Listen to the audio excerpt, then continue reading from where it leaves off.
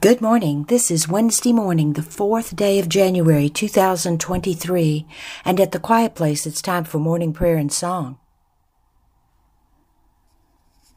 We invite each of you listening to pause and join us as we begin this new day, as we pray.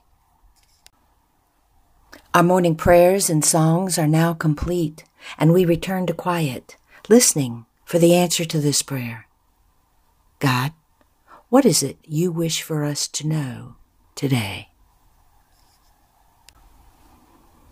Walk lightly as you make your way along your path today. Let love mark your trail, as if you are leaving bits and pieces of love to be followed.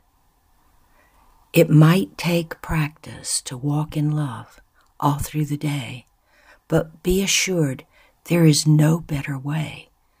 As others follow the path, they will be gathering love, the energy of love created by you as you journey today. So do not allow yourself to be disgruntled or distracted in any way. Let love flow freely from you to show the way.